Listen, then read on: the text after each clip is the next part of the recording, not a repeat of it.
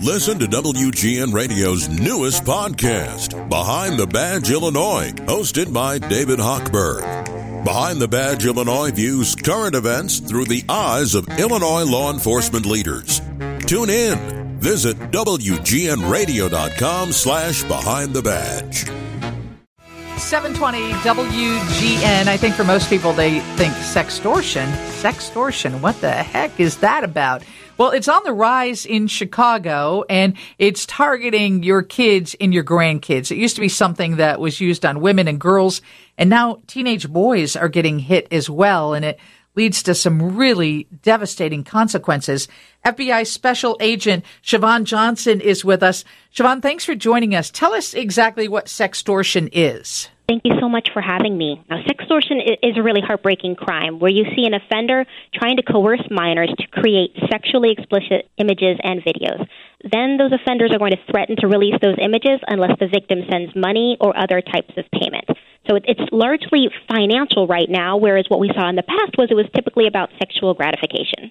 Right. So it could be a 10 or 11 or 12-year-old boy or even older, and they're gaming, and it appears like a girl reaches out to them, and they get flirty, and she says, hey, send me a picture of, And so he sends a picture, and then it turns out it is not a girl. It's somebody who's going to extort him, or they claim they will make the picture public to his parents and everybody on social media. Is that kind of how it works? That's exactly how it works. And it's so effective specifically because of that age group that you have there.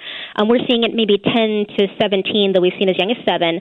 Those individuals typically have not encountered this type of scam before, so they haven't had the education. But also it is kind of the peak of hormones in those teen years, and so they might act before they think, and that can really have some devastating consequences. Right. So they're just asking for a nude or a compromising photo, and then when the kid finds out it's not a girl or somebody that he was flirting with, he's horrified. And I think I've read about stories where children have taken their lives because of this. You have. There have been dozens of cases of suicides and attempted suicides based on this, because it's hard for some children to see the light in the future after these pictures. And that's why we're asking parents, have these conversations before this could happen to your child, and let them know, look, after these pictures get sent out, if you do it and it's a mistake, 1, I'll still love you. 2, it's not your fault and you won't be legally held responsible. And 3, there is a life after this.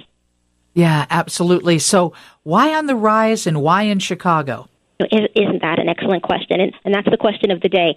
We're not sure why Chicago. All we can say for sure is that it's rising here slightly faster than the data shows in our analysis nationwide. So we don't know why here. We do know that it's happening more and more often simply as a result of the fact that we're all online more often. I mean, it certainly happened during COVID that our children spent more time on their devices. And unfortunately, there's a lot of residual from that even now, several years later. This is Siobhan Johnson, FBI Special Agent. We're talking about sextortion that is really targeting young boys. And my question is, how much money can you get out of these kids? It seems like if you're talking, you're extorting a 10, 12, 13-year-old kid, where are they supposed to get money? I know. You would think that maybe the most you can get is a few dollars out of these children. But we've seen requests for maybe $150, right? And then that amount is actually kind of feasible. So that money will get sent from birthdays and holidays, college savings funds, something like that. But unfortunately, once you give them money, that is almost a guarantee that not only are they going to come back and ask for more, but they're going to start asking for amounts of money that kids simply don't have. Like if we start at $150, we might see $5,000 as the next ask. And I don't know a lot of teenagers who have $5,000 just laying around. Somebody said someone broke into a friend of mine's son's phone where there were naked pictures of him. He's about 17, and he's now being blackmailed for money. So they lifted pictures off of his phone, and this seems to happen. And what are parents supposed to do? How do you put a stop to it? Well, specifically, I want that person to pick up the phone and call 312-421-6700 and let them know that they heard this on the radio and they need to talk to Siobhan Johnson. But okay. Overall, I love that you're taking the bull by the horn, Siobhan. That's exactly what we want out of an FBI special agent. I'm glad we have a live person here who's being hurt. I'm not just going to send that through the system. I want to deal with that right now. But in general,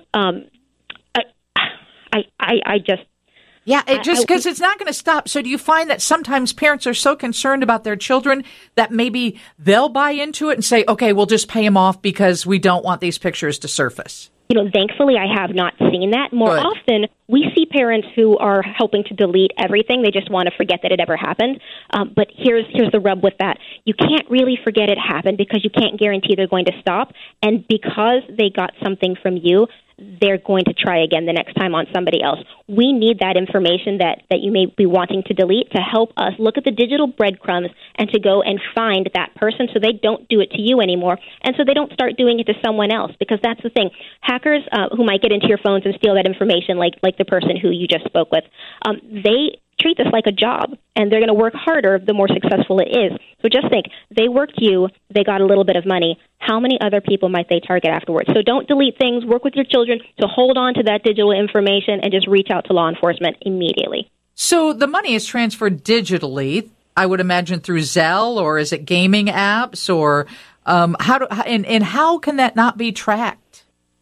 So the money can go through Zelle, and it can be a number of shadow accounts. The money can move rather quickly. But I don't want to call out Zelle specifically. I just mean simply that it can go through cash-moving apps.